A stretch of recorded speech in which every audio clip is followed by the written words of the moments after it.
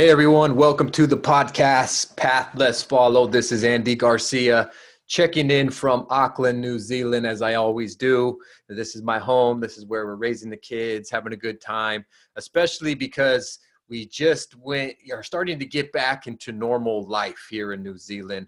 I know that the globe has seen that New Zealand has done very well in terms of, this pandemic going on, and now it's 23 days with no new cases of SARS-CoV-2. And I believe it's been 6 days since there's been no active cases at all. So, everybody's getting back to life. There's some adjustments, of course, that we're going through, and that's just the way that it's going to be for now.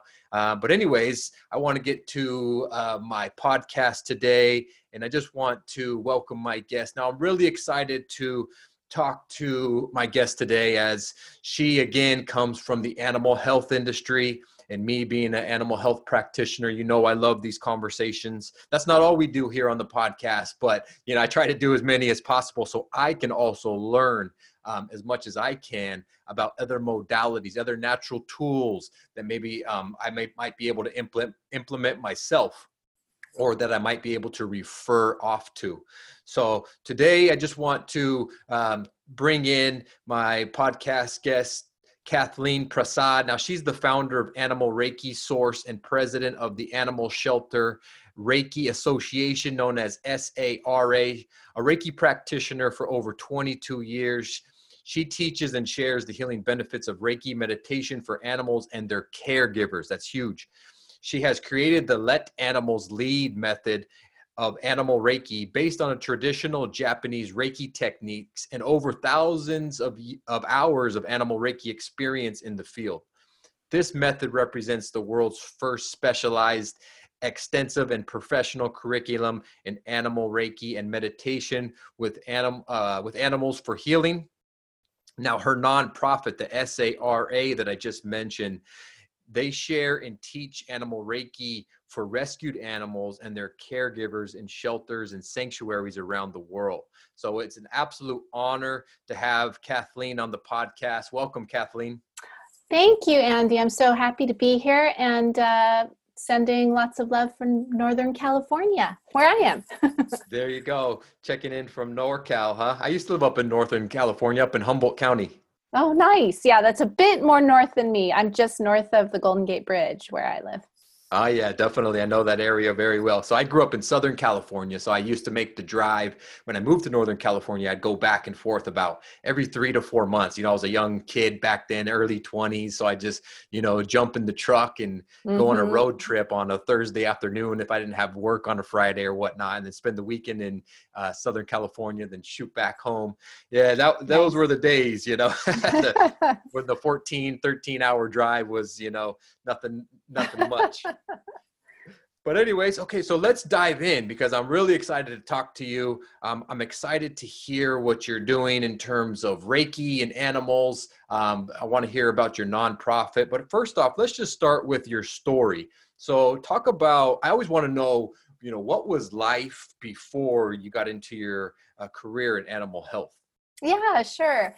Well, this whole journey of animal Reiki came upon me as a surprise, as totally unplanned and unexpected, as I suppose the best things in life always do, right? Yeah. But I originally was a teacher in middle school in San Francisco, and I thought I was going to do that for my whole life. And I taught history, I taught English, I taught drama, and I really loved that. And I found what was really interesting, I worked with a lot of at-risk youth, and I found that one of the things that really touched them deeply was animals. And it was a way, I had a dog at the time, and it was a way that I could relate to the kids that were completely unmotivated or very alienated from the school system and not interested in learning. And so I started to use curriculum based around animals. I started to write my own curriculum. Like I wrote a whole big unit on kindness to animals to try to engage the kids that weren't interested. And I found that animals were they were just a charm in this, that kids got motivated. I had kids that never did a thing in school, and they were volunteering cleaning cat cages at the shelter on the weekends for a school project for me. Wow, So that's it was like incredible. pretty amazing to see that. And of course, I've always been an animal lover. And so kind of bringing the animals into teaching was just totally cool and totally awesome. And then kind of on a separate track at the same time, I went and got a Reiki treatment for myself. And again, this wasn't something that I was interested in myself. My mother-in-law had gotten a few Reiki treatments, and it had healed her of some issue that was going to require another follow-up surgery. And then the Reiki treatments basically healed her, and her doctor said, oh, you don't have to come back for surgery. We can't explain it, but you're healed on your own.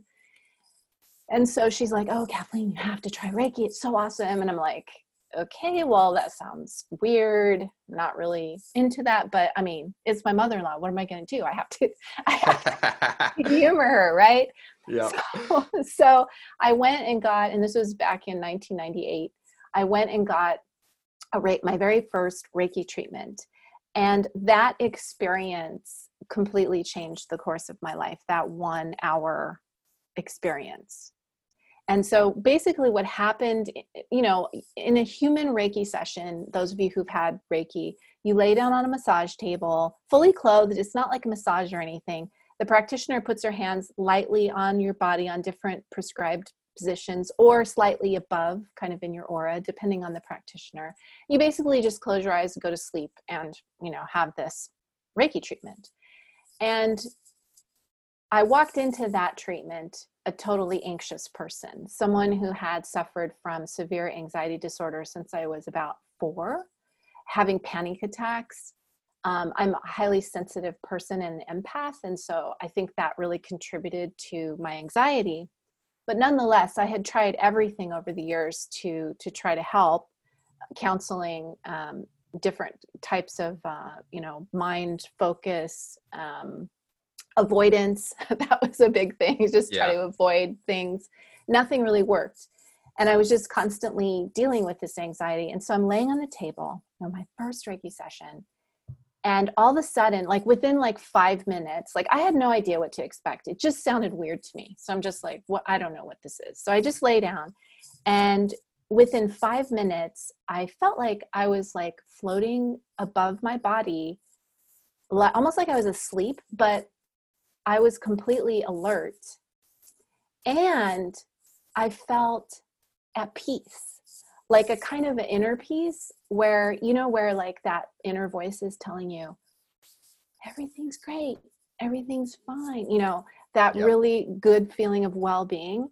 And I was like, I have not heard that voice in many, many years.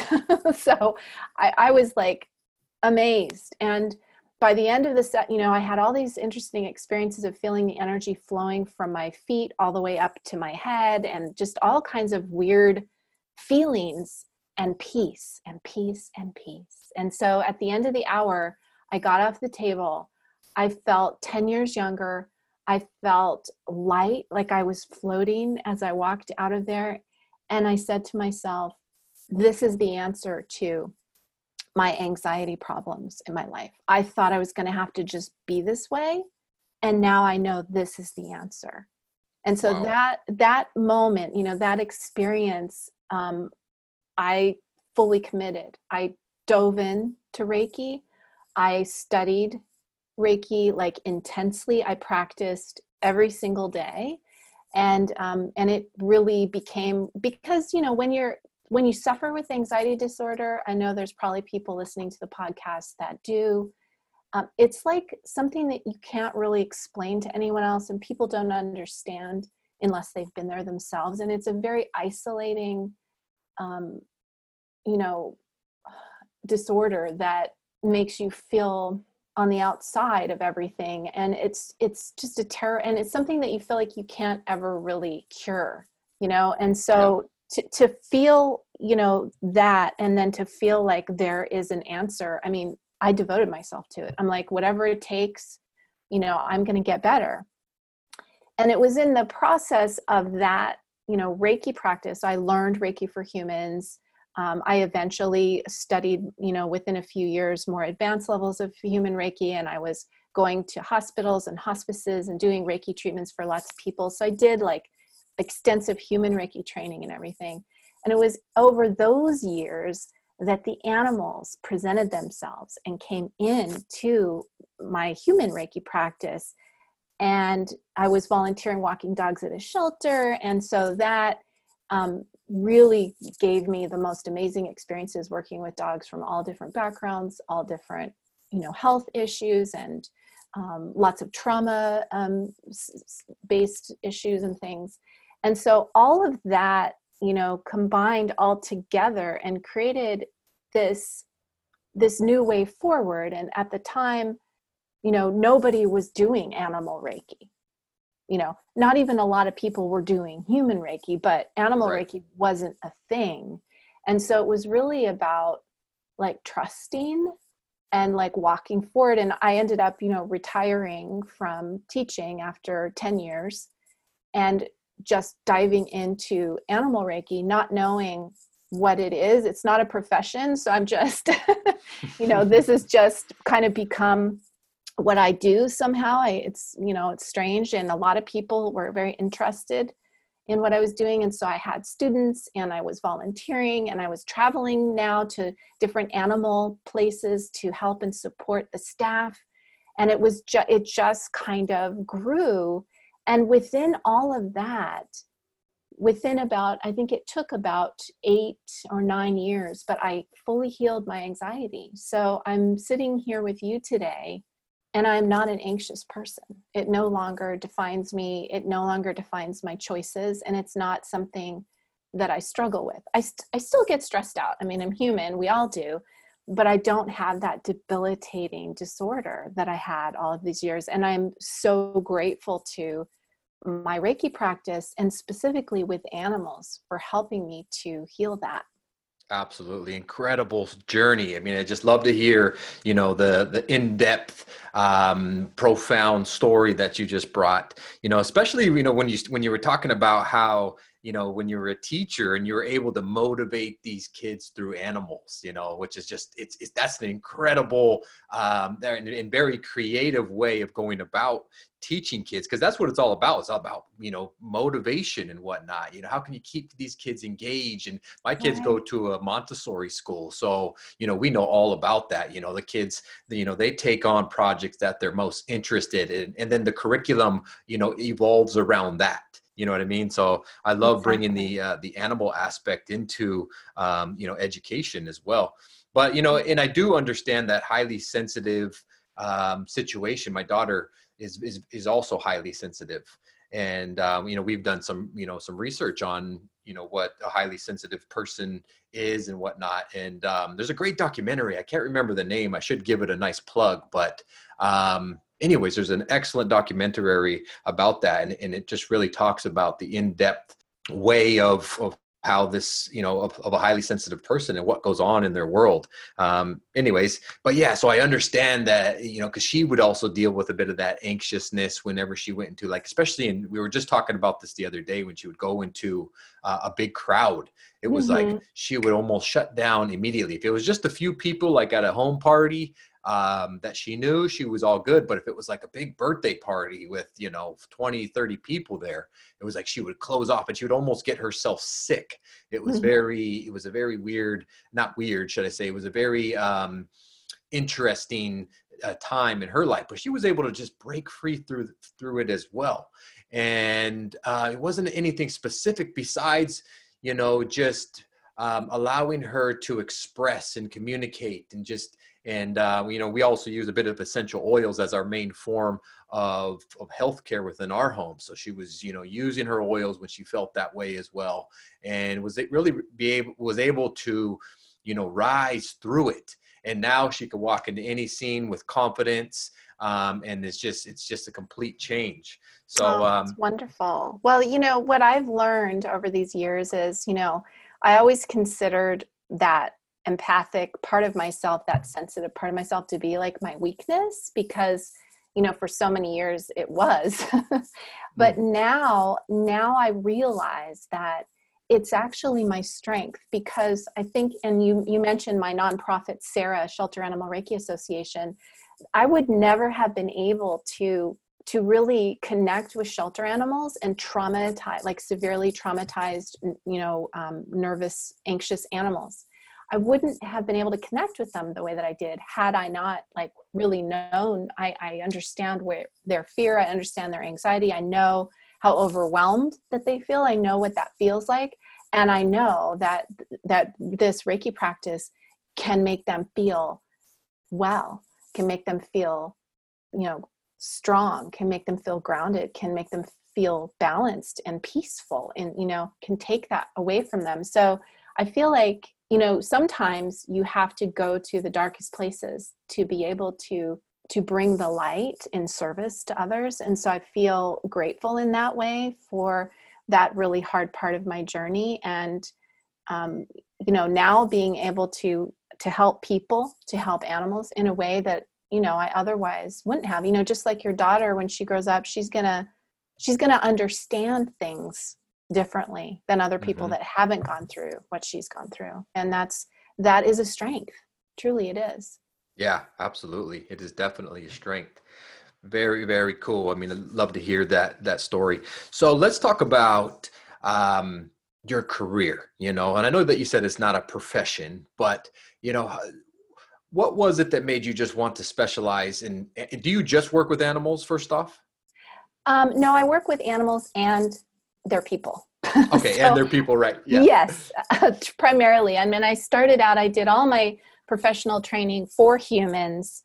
And I've studied, with 4 different teachers over the years, human Reiki teachers. So I have a lot of experience in different Reiki lineages and different Reiki teachings, and also doing a lot of work with human beings, especially in the early years. And so that's really informed kind of my practice now. And what I realize is that, animals, they often mirror their people's issues.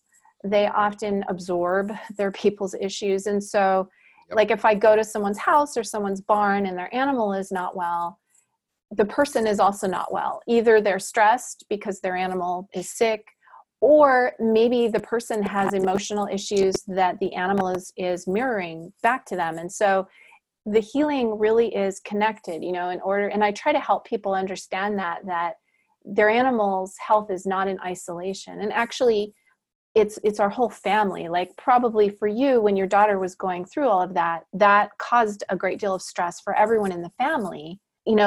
We are also connected in our family. And so healing has to happen through support, all of us supporting each other and all of us healing together. And so that's really my philosophy now, is working with animals, but also, inviting their people into the space, to support the space, to share the space, and to heal together with their animal. And I find that to be much more powerful and much easier of a process. In the beginning, when I started out, I would like go to someone's, house, and they'd be like, yeah, my cat has cancer or whatever. And so I'd take the cat in a separate room, and the person would be, in the other part of the house, struggling with grief, having a lot of fear, a lot of anxiety. And I would be just with the cat, and then I'd be done. I'd be like, okay, bye, good luck with everything, And I sort of slowly realized, wait, that person also needs to be included. The person is also hurting. The person also, needs to be part of this process, to be empowered to help their animal. And so that's what I really try to do. Like if I do a Reiki session with a person, I try to give them something, a technique, a meditation, something that they can do with their animal when I leave, to really empower them to create that peaceful space.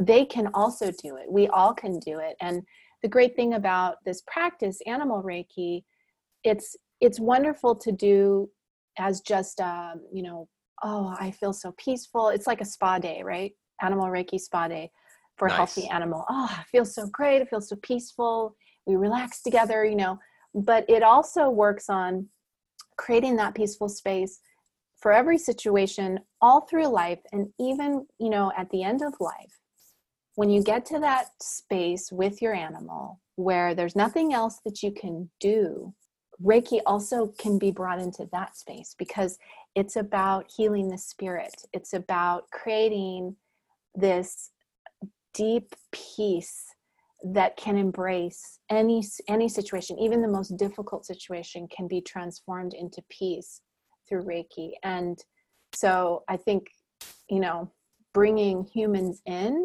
is super important. But the thing that makes my practice, and actually what's funny, Andy, is it actually is a profession now. It's caught on so much that there are a ton of people that do it now. And so I'm really excited about that.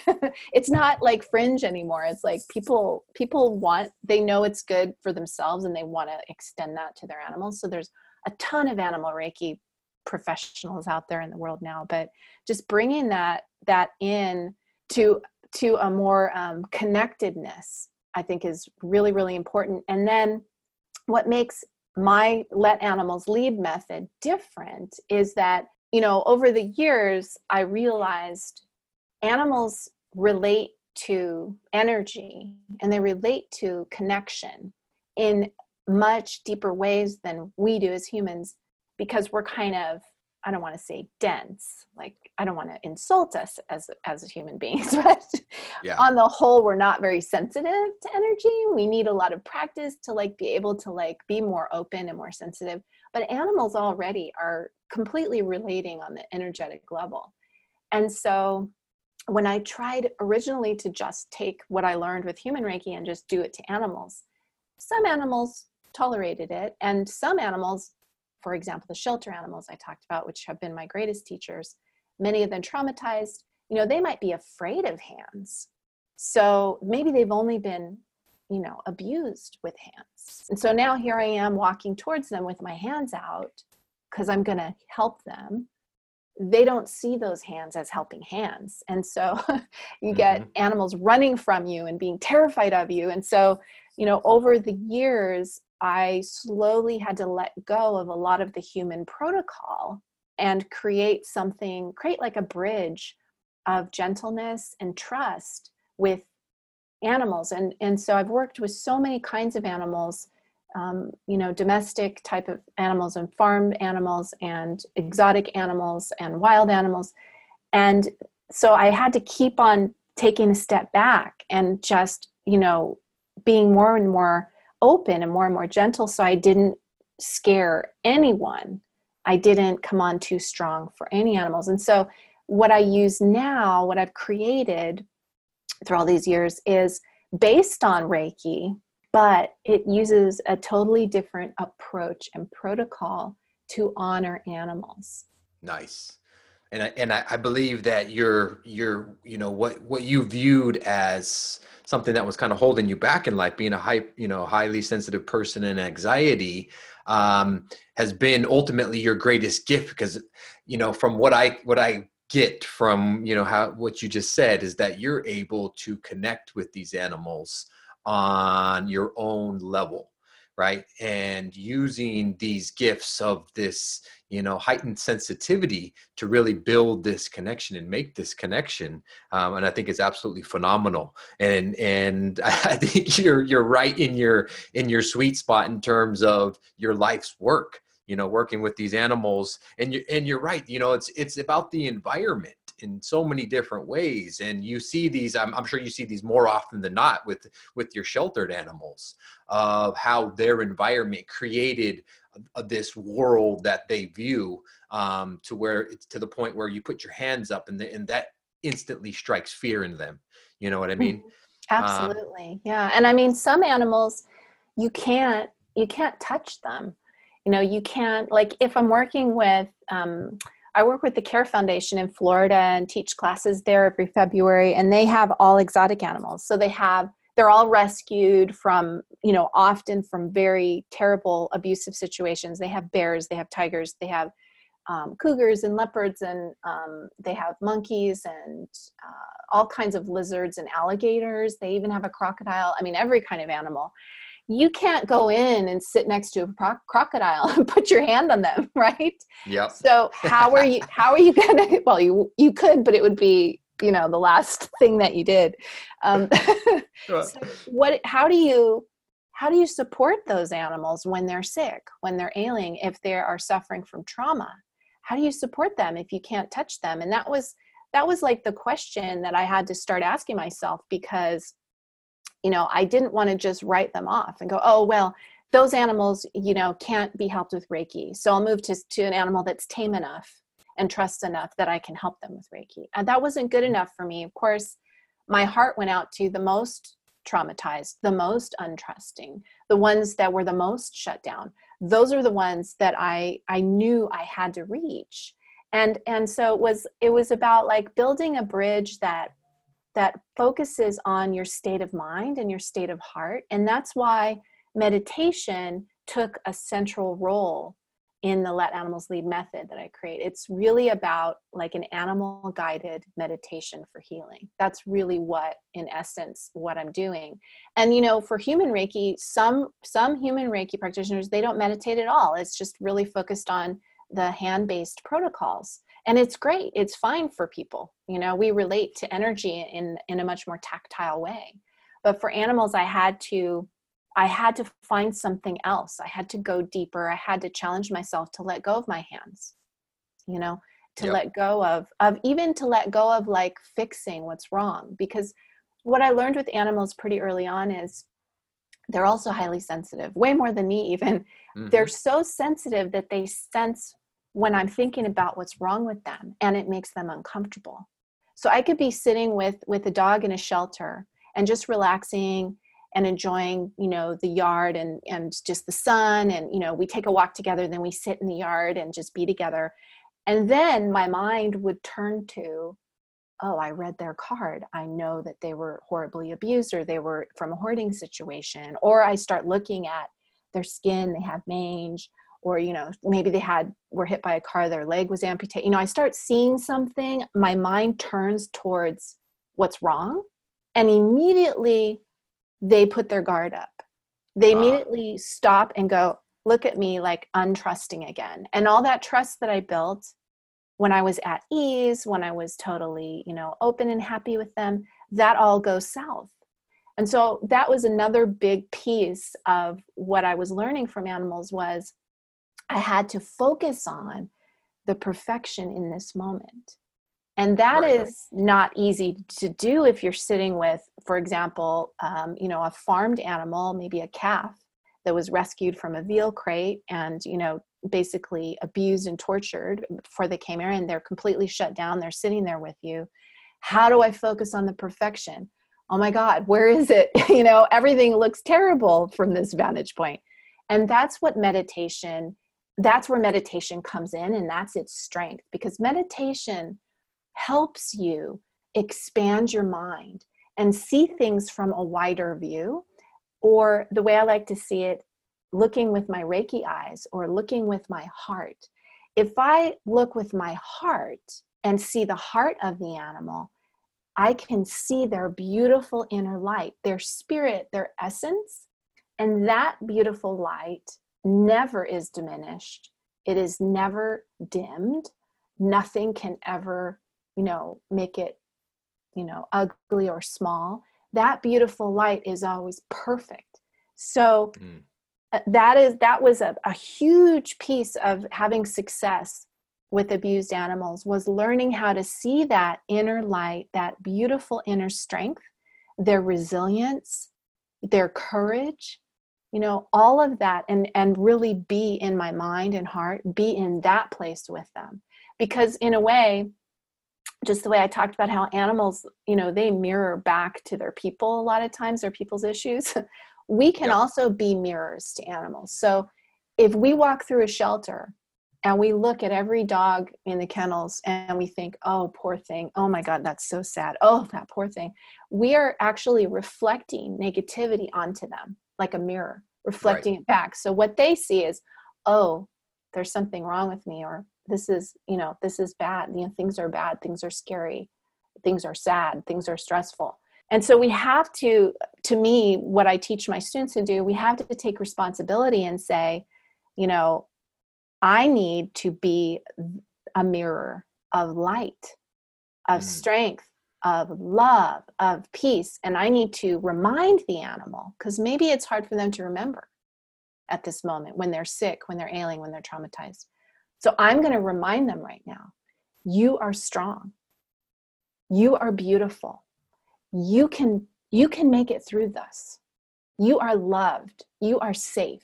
That's the message that I'm sending with not just my mind, but my heart. Like my whole energy is going to expand and just bring that message to them.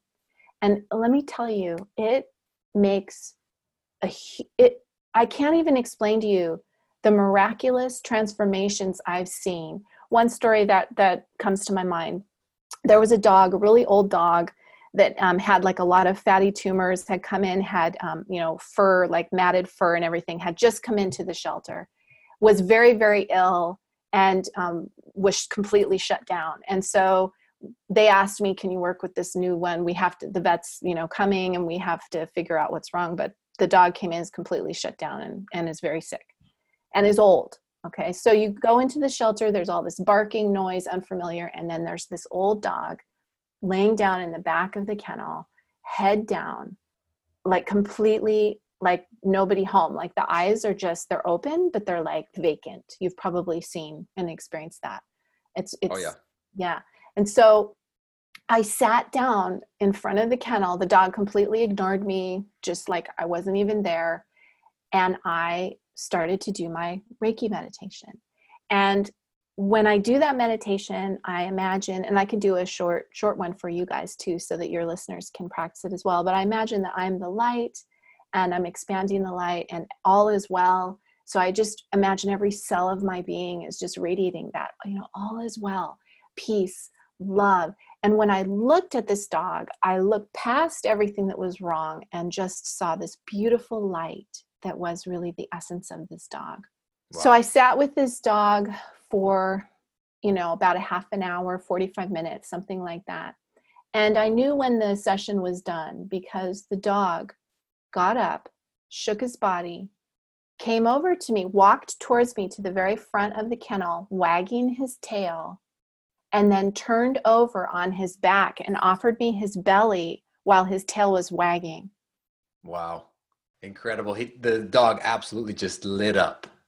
I mean, sparkle in his eye, hope in his spirit, like joyful, like a little puppy again, although extremely old and everything. But it was like the puppy came out, and the happiness and the joy. And it was such a quick transformation, and I didn't even touch him.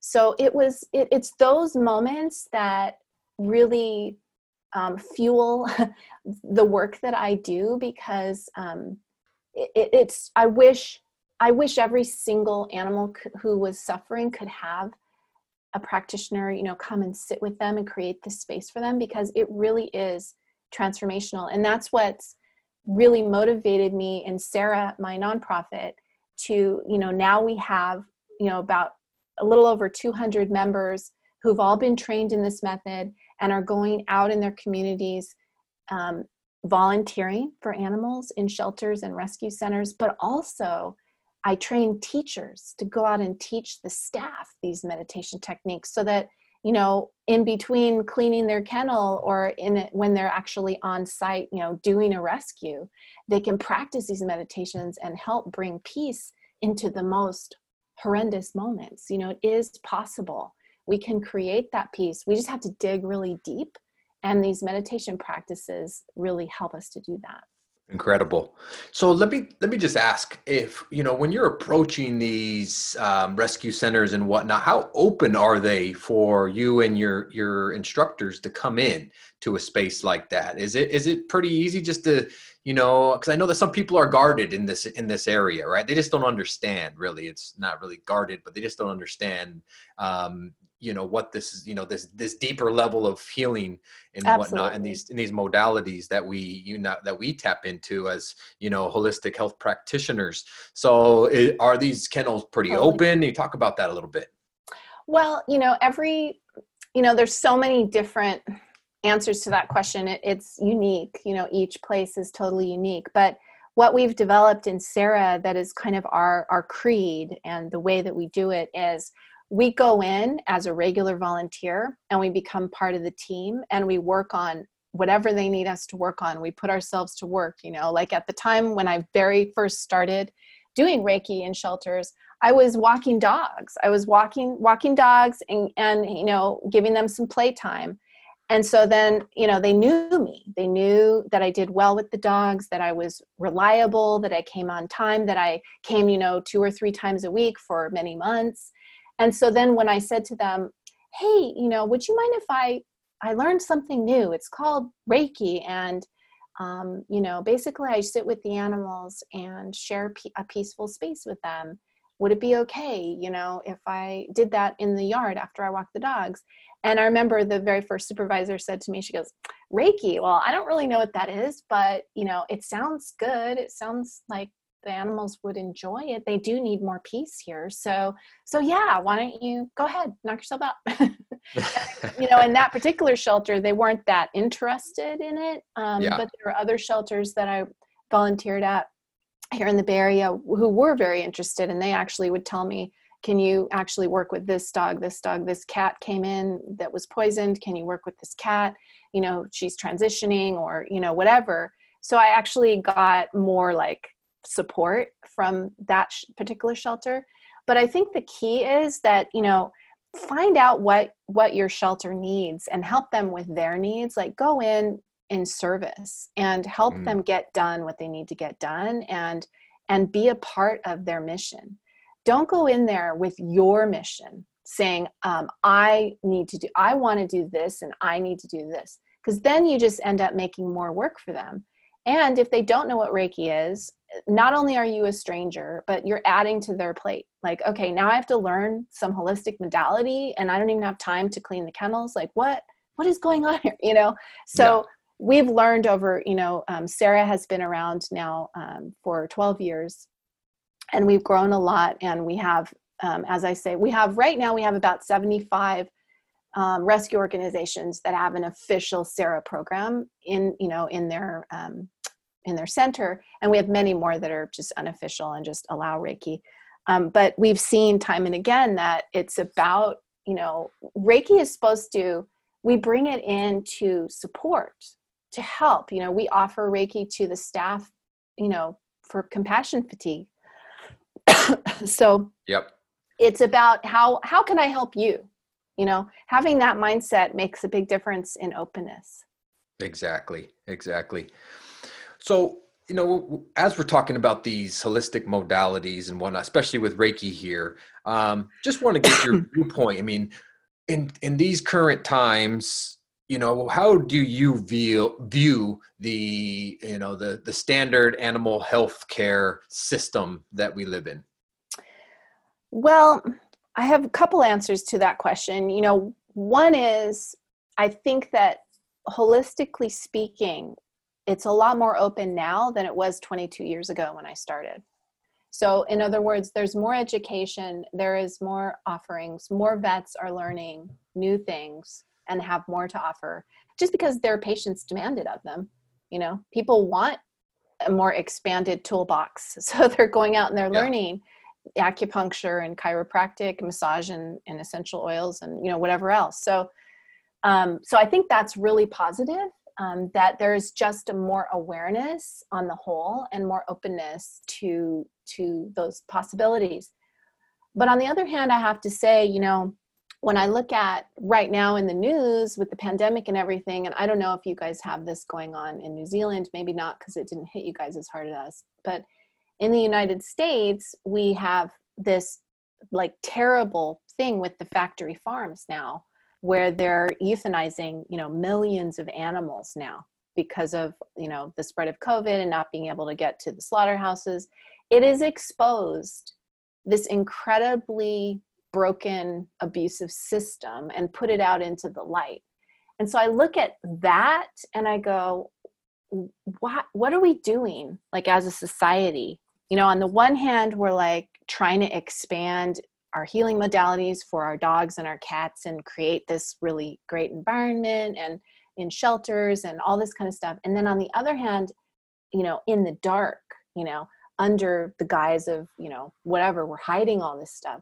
There's so much suffering and just a lack of humanity, you know, for these animals. And so to me, I see an incredible opportunity right now. You know, we know that COVID started in a wet market. We know that it spreads in slaughterhouses, you know, incredibly. We know that if we continue to treat animals this way, we're going to breed more and more viruses that jump species that are going to cause, you know, the kind of devastation around the world that we're seeing. So we're at a tipping point in history. We're at a moment. And I really hope that we think about our connection to animals and how we're truly all one, and we can't ignore our connection to each other any longer. It's like our survival as a species depends on rethinking these kinds of relationships and having more compassion for others, you know, not only other people, but also other species, and also for nature, like thinking about all of these things. This to me is really a historical time where the hidden suffering is out in the light for everyone to see. And, you know, we're home in California. We've been home since March. We have a lot of time to think. And so we need to think about, you know, where do we want to go from here? You know, and for me, I feel like my animal Reiki practice, the center of it is about opening your heart, holding space, having compassionate presence for others to support them when they're suffering, to ease that suffering, you know. And that is a practice that I don't just do in my closet when I'm alone, quiet, and everything's perfect and no one's bothering me. That is a practice that is about activism in my world, acting for compassion, acting for peace, acting for justice. All of these things, it's totally related. I think you can't pull them apart. And you know, I really hope that human beings take a hard look at society right now and think about, you know, how are we going to move forward for our world, for all of us, so that planet Earth survives and we all make it. You know, we're going to have to come together and rethink. We're smart. Human beings are super smart. We're going to have to rethink what we're doing. And I think if compassion can guide us, then we'll always make the right decisions. Absolutely. Well said. It's a massive wake up call at the moment, you know, Totally. And exposing so many elements that we are now aware of, you know, so now's the perfect opportunity to make these changes, you know, and adapt, and, you know, be more compassionate and, you know, spread more love, you know, it's lacking, you know, and this causes these issues in the emotional and environmental upset is just you know, in this case here with, you know, what we got with the pandemic is a perfect scenario for you know, a virus to thrive, right? In Absolutely. This low vibrational, low vitality state of, you know, and like just you were talking about the wet market, right? So the wet market is the perfect breeding ground. Not only is it around,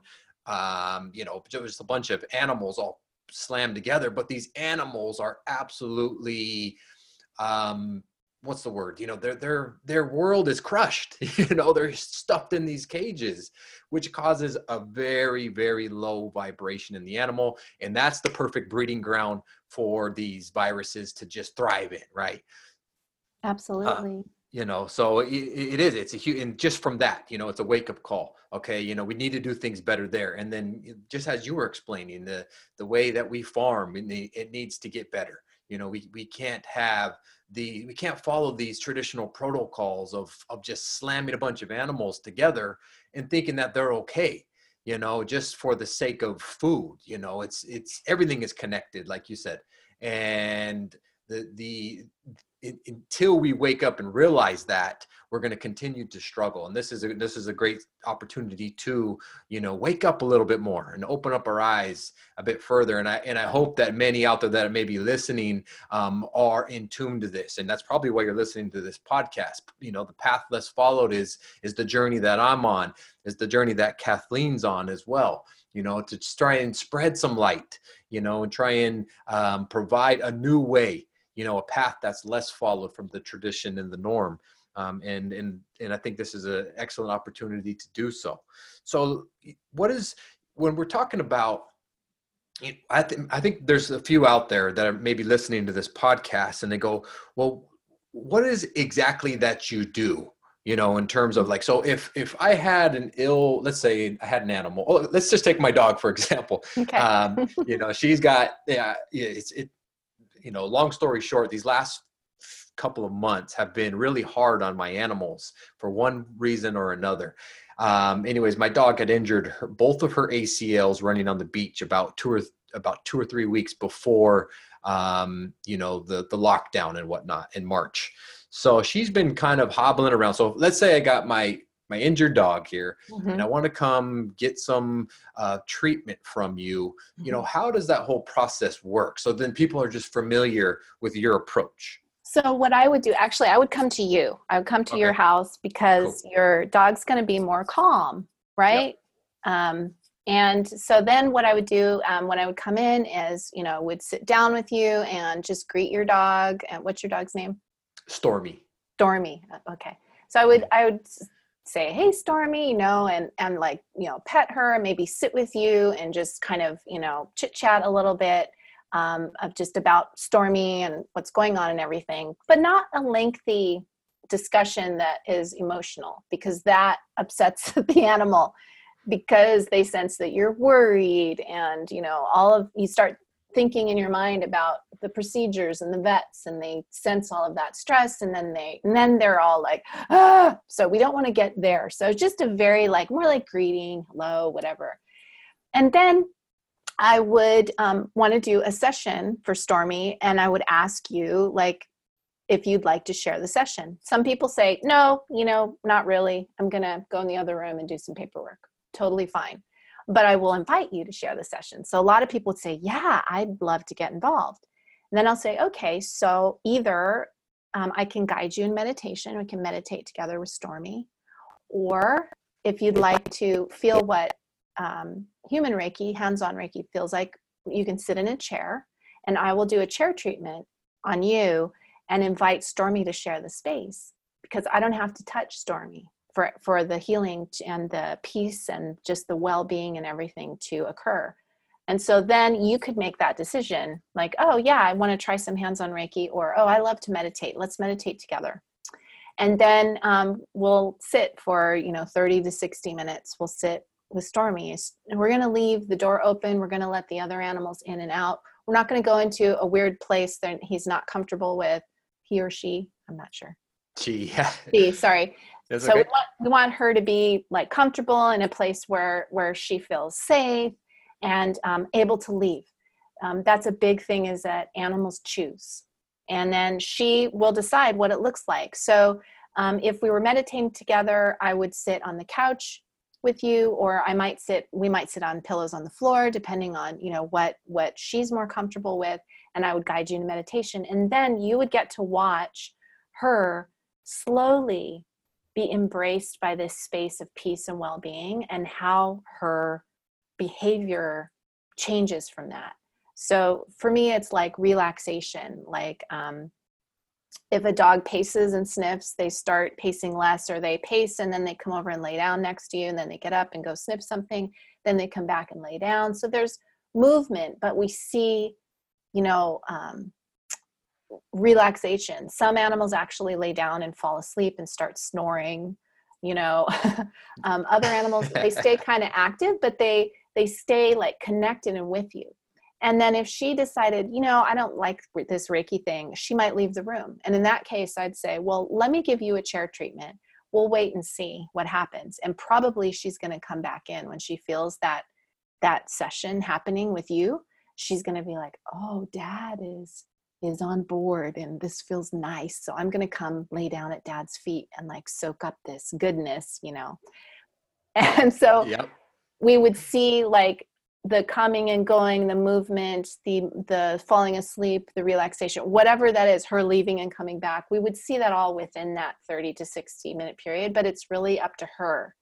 It's nothing I'm going to impose on her. It's nothing that I'm doing to her. It's more like creating a space through meditation, creating this beautiful, peaceful space, and then inviting her in. And what that means is she can connect in any way she chooses, as minimally, she's a little more tentative, or as like coming right in, sitting on my lap and falling asleep, as like a total like sponge, Reiki sponge would do. So every animal will connect in their own way, in a completely different way. And hopefully you would also feel that relaxation, and you guys would actually share in it with each other. So it's like deepening the bond with each other, which is also very healing to your animal. Reiki itself doesn't do the healing. It doesn't I'm not sending energy to heal or unblock or do anything like that. Reiki is about creating inner peace, like a sense of well-being. And when we do that, our body relaxes, and then all of our systems are like optimal to heal themselves. So Reiki creates the ideal conditions for self-healing is what it does.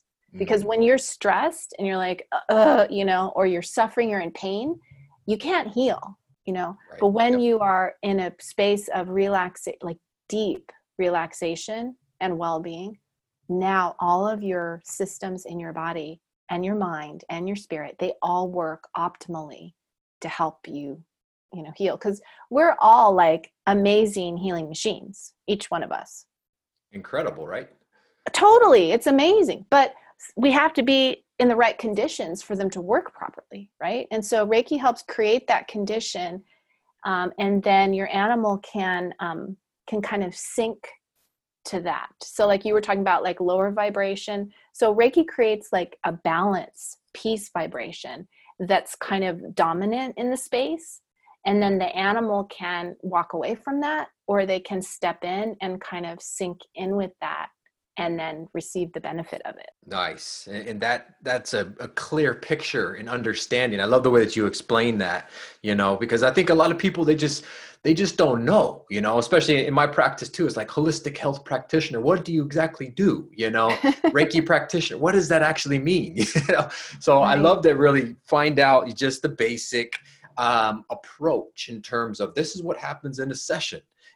So it's, and for me, that sounds like a really good session for everybody, to be able just to sit in that peaceful space, and then allow your animal to come and go and enter and absorb what they want, or not, it's all on their terms. And then afterwards, I would tell you, okay, now look for healing shifts, anything you notice that is changing, and it can be in an area you hoped for, or it could be in another unexpected area, like an animal that has a skin condition, all of a sudden they're sleeping through the night, could be just some kind of a shift or a change. And that's kind of showing you that their healing process is started, and how long that takes, what it looks like is their process, and it's, their journey. But you can at least see, things are shifting, things are happening, things are moving into the healing process. I had a student come to one of my level 1 classes here in Northern California, and I had done a distant treatment for her dog. And so I, of course, invited her to sit with her dog at a certain period of time, and I did a meditation for them and everything. And so she had some kind of a neck issue for like 9 months, and she'd been to the chiropractor a million times, and she'd gotten acupuncture, and she did massage, and it just was painful, and she just got used to it. So she had the session for her dog, but she sat with her dog, and she shared the space and supported the session. And the next morning she woke up and her neck was healed. Wow. And then she immediately called me and said, "Can I sign up for next class?" And so it's funny because she told me, the reason I'm here is because my dog got a treatment with you, but I was the one who was healed, and I wasn't expecting that. And so the space of well-being and connection and compassion that we have with our animals is an extremely powerfully healing space. And we just have to make the choice to step into that space. And Reiki meditation helps us know what that space is and to choose to enter in. But in truth, we all have this capacity within us. It's just that we don't, Reiki practitioners spend a lot of time practicing it. That's what sets us apart. But we don't have some kind of magical ability or anything. We're just, we're tuned in, but all of you can totally tune in. And if we have time, I can do a short, just a 3-minute little breathing practice and help all of your listeners to tune in right now to help their animals.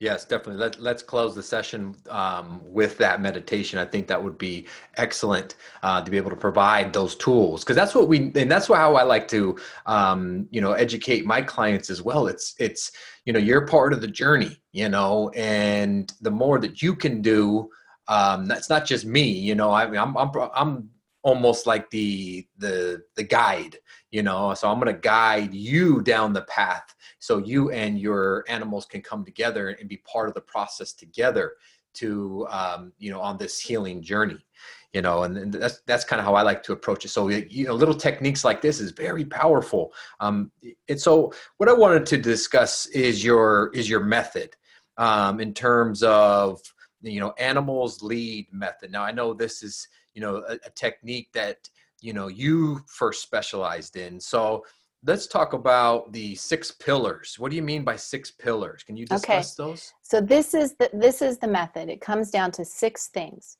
Number 1, it's based on Japanese Reiki techniques. So as I said before, I've done all my training in that for many years, and that is the foundation. The stuff I've learned in Reiki classes is the foundation for all the meditations that we do.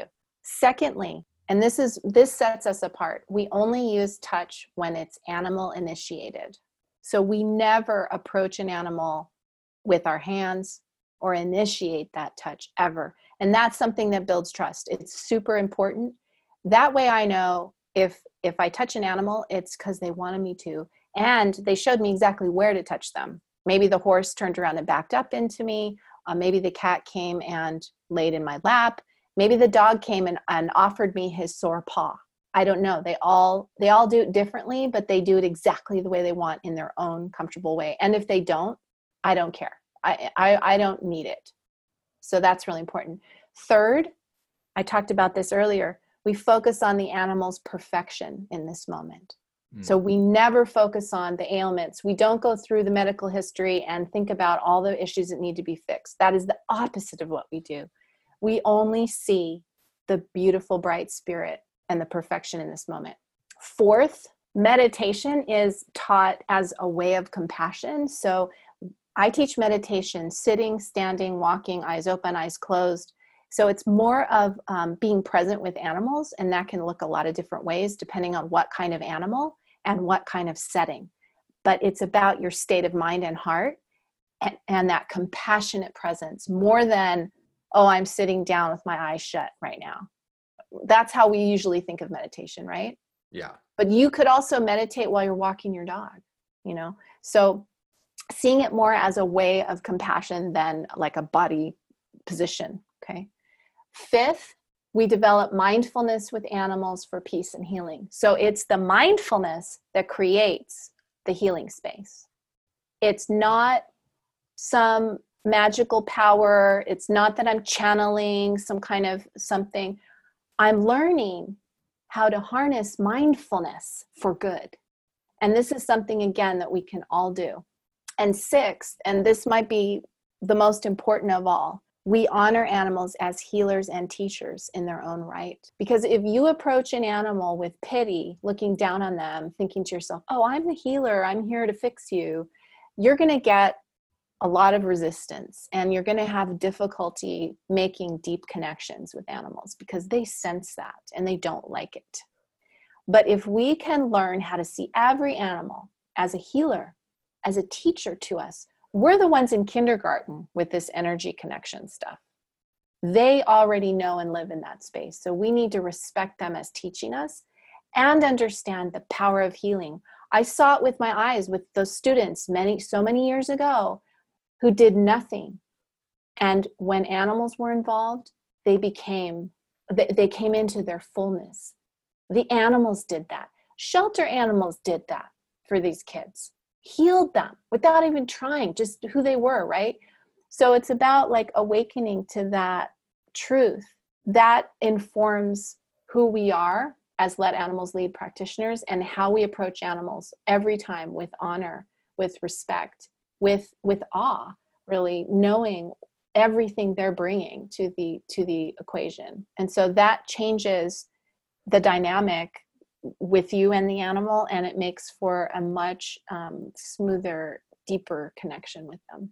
So those 6 things really encompass what I do totally. Once again, well said. Incredibly explained there.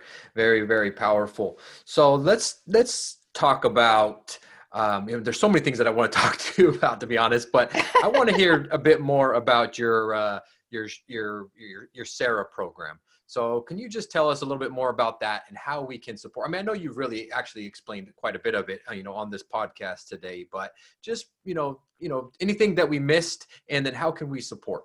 Well, Shelter Animal Reiki Association, our goal is that every rescued animal has Reiki to support them. And by Reiki, I mean the Let Animals Lead method, the way that we approach them, which is really specializing for traumatized animals, nervous animals, animals who've been through something. We wish and want every animal to have access to that. We also want to support all of those amazing staff who are on the front lines of animal abuse in this country, who are on the front lines of animal rescue, who burn out, who suffer, who have very high rates of depression and suicide. We want to support those people and help them learn mindfulness, learn meditation, these self-healing techniques to help them heal themselves so that they can be of better service to animals. So that really is our work for both the rescued animals and their caregivers, and creating peace and empowerment for both of them, the animals and the people. That is very healing. What we do is we're all volunteer based. So I have practitioners. We're all trained in the Let Animals Lead method. We have practitioners and teachers all around the world that are volunteering in their communities. So none of us get paid. I've been doing this for 12 years. I don't get paid for this. This is just the work of my heart to teach and empower my students to go out and make a difference for these animals. So we depend on donations. It's what we really depend on. So if you feel kindred to our mission, you can join as a community supporter. And when you join as a community supporter, it's $50 a year. You also get access to our meetings. And we're having one on this tonight, actually, and you get access to the recordings if you can't make it. The one tonight, we're having the founder of the CARE Foundation, the exotic animal rescue I mentioned. She's going to come and speak tonight, and she's going to speak about, did you hear about the Tiger King? I don't know if that series was big in New Zealand, but it sort of... Netflix thing. I got into about an episode, and I was like, I'm done with this. I couldn't watch it. It uncovers so much abuse in the world. So she's going to talk about the effect that show has had on her industry, but also her work with rescued animals and why she's not open to the public, and why she, how all these practices in the captive tiger industry has harmed animals, and what you can do to help animals in this situation. She's going to talk about her work. She cares for over 200 rescued exotic animals right now at the CARE Foundation. She's going to tell some stories. We have had people come and talk about crystals and healing. We've had people come and talk about animal communication. We have had people, we sometimes have people come on and talk about business, like how to expand your holistic business. So we have all kinds of interesting speakers come all the time to our monthly meetings. And so you get access to those meetings and their recordings, and to the library of recordings if you join us as a member. And so that really is, we want to educate people not only about the work we do, but about the work that our friends do, because we're all kind of part of the same community, and we're all doing the same work, just in different ways to help animals. And so anyway, that is a great way that you can help us. And you can also just make a donation. We are a 501c3 nonprofit here in the United States, and so it is tax deductible. We use all of our work is really in developing programs, educational materials, outreach, sending our teachers and practitioners to places where this kind of training is needed, and they're asking for help and support. And that is what we do with all of the funds that we have. Incredible work that you're doing out there, Kathleen. So tell the audience, where can they find, Sarah, websites, social media, or even your practice itself? Where can we find you? Where can we follow you? So you can find me at animalreikisource.com. That's my website. I am also on Facebook, Animal Reiki Source Facebook. You can also find me on Pinterest. I'm also on Twitter. I'm also on Instagram, Animal Reiki Source. You can find me in all those places. Sarah also has a website, shelteranimalreikiassociation.org is our website. We also have Shelter Animal Reiki Association Facebook page. We have a Twitter. I believe it's Sarah_news is our Twitter account. We also have Pinterest. So feel free to follow Sarah and join us as well. You can also find Sarah on my Animal Reiki Source page. I have a page connecting to Sarah as well.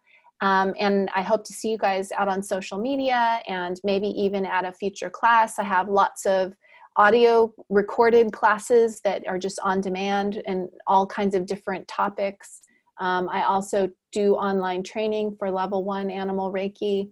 I have a class coming up in July. Anyone who's interested, it's limited. It's very small numbers, so don't wait because they do usually fill up. But I do offer those kinds of things. Oh, I'm also on YouTube. I just did a new meditation today, the Turtle Wisdom meditation. Nice. And so every week or so, I put up a new animal Reiki meditation, sort of based on a concept, an animal, bringing in a lion or dog wisdom or cat wisdom or something. So you can find all my on my Animal Reiki Source YouTube channel. You can watch all those videos anytime.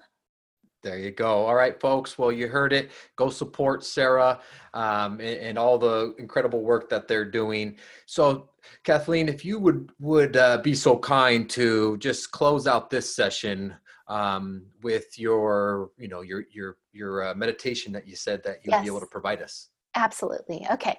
So just find a comfortable position to sit, shoulders and arms relaxed. You can just rest your arms in your lap, palms up, palms down, whatever's comfortable. And just take a moment to bring your awareness to your breath. So as you inhale, just feeling where the breath touches your nose and expands your lungs. And as you exhale, feeling the breath again moving out your nose. So just bring your mind to that breath for a moment.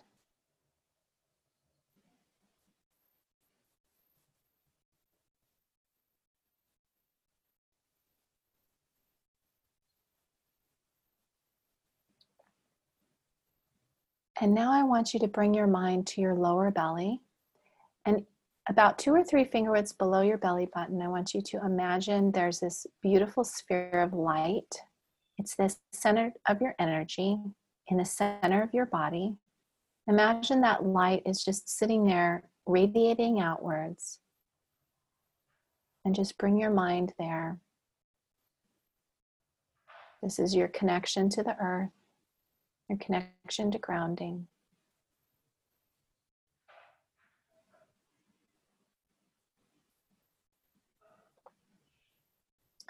And now I want you to bring to mind an animal or animals in your life that you'd like to support and share healing with. They may be sitting with you. Just bring your awareness to their physical presence if they're with you. And if they're not with you, I want you to just bring them to your mind and heart and feel your connection.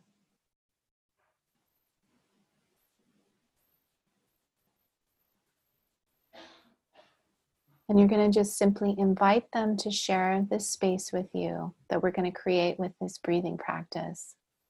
It's completely up to them. We just invite them to share the space. So I want you to imagine your breath as a beautiful, pure, and clear light. When you breathe in, it comes in through your nose, fills your body all the way down to that light and your lower belly. And just before you exhale, Imagine that this light brightens in every cell of your being, dissolving any stress, any discomfort, and replacing it with this strong feeling of well-being in every cell. And then as you exhale, imagine this light can expand like a beautiful, gentle mist out of your skin, into your aura, and into the universe. And breathing in, filling your body with light, connecting to the hara, then brightening this light in every cell, feeling that well-being. And then breathing out, expanding this light in all directions. Breathing in, connecting, brightening, and breathing out, expanding. And breathing in, connecting, brightening, and breathing out, expanding. And so now you feel that your whole being is encompassed in this beautiful light. It's a light filled with well-being, filled with peacefulness, filled with harmony, perfect balance. And again, just inviting your animals to step into the space to share if they wish. But we just hold that space as an invitation, completely up to them.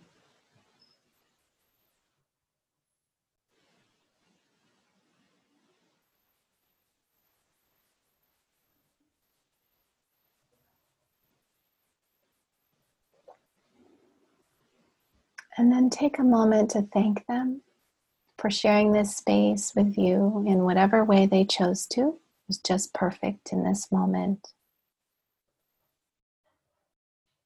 And setting your intention to finish the practice, take a nice deep breath, slowly come back and open your eyes. And this was a very shortened version, but you can do this practice in the presence of your animals. You can do it just bringing them to your mind and heart. You can do it in 2 minutes. You can do it in 30 minutes. Really, just my suggestion is to do it whenever you feel stressed or your animal feels stressed. It's a great way to embrace that moment with peace. Absolutely. Kathleen, thank you so much. I really appreciate you taking the time to speak to us here today, providing your wisdom, your heart, your dedication and passion to the world, and that powerful technique that you just gifted us. So I really appreciate it. Thank you so much. Oh, thank you so much for having me. It's been wonderful being able to share all of this with you and with your listeners, and I wish everybody blessings with their animals.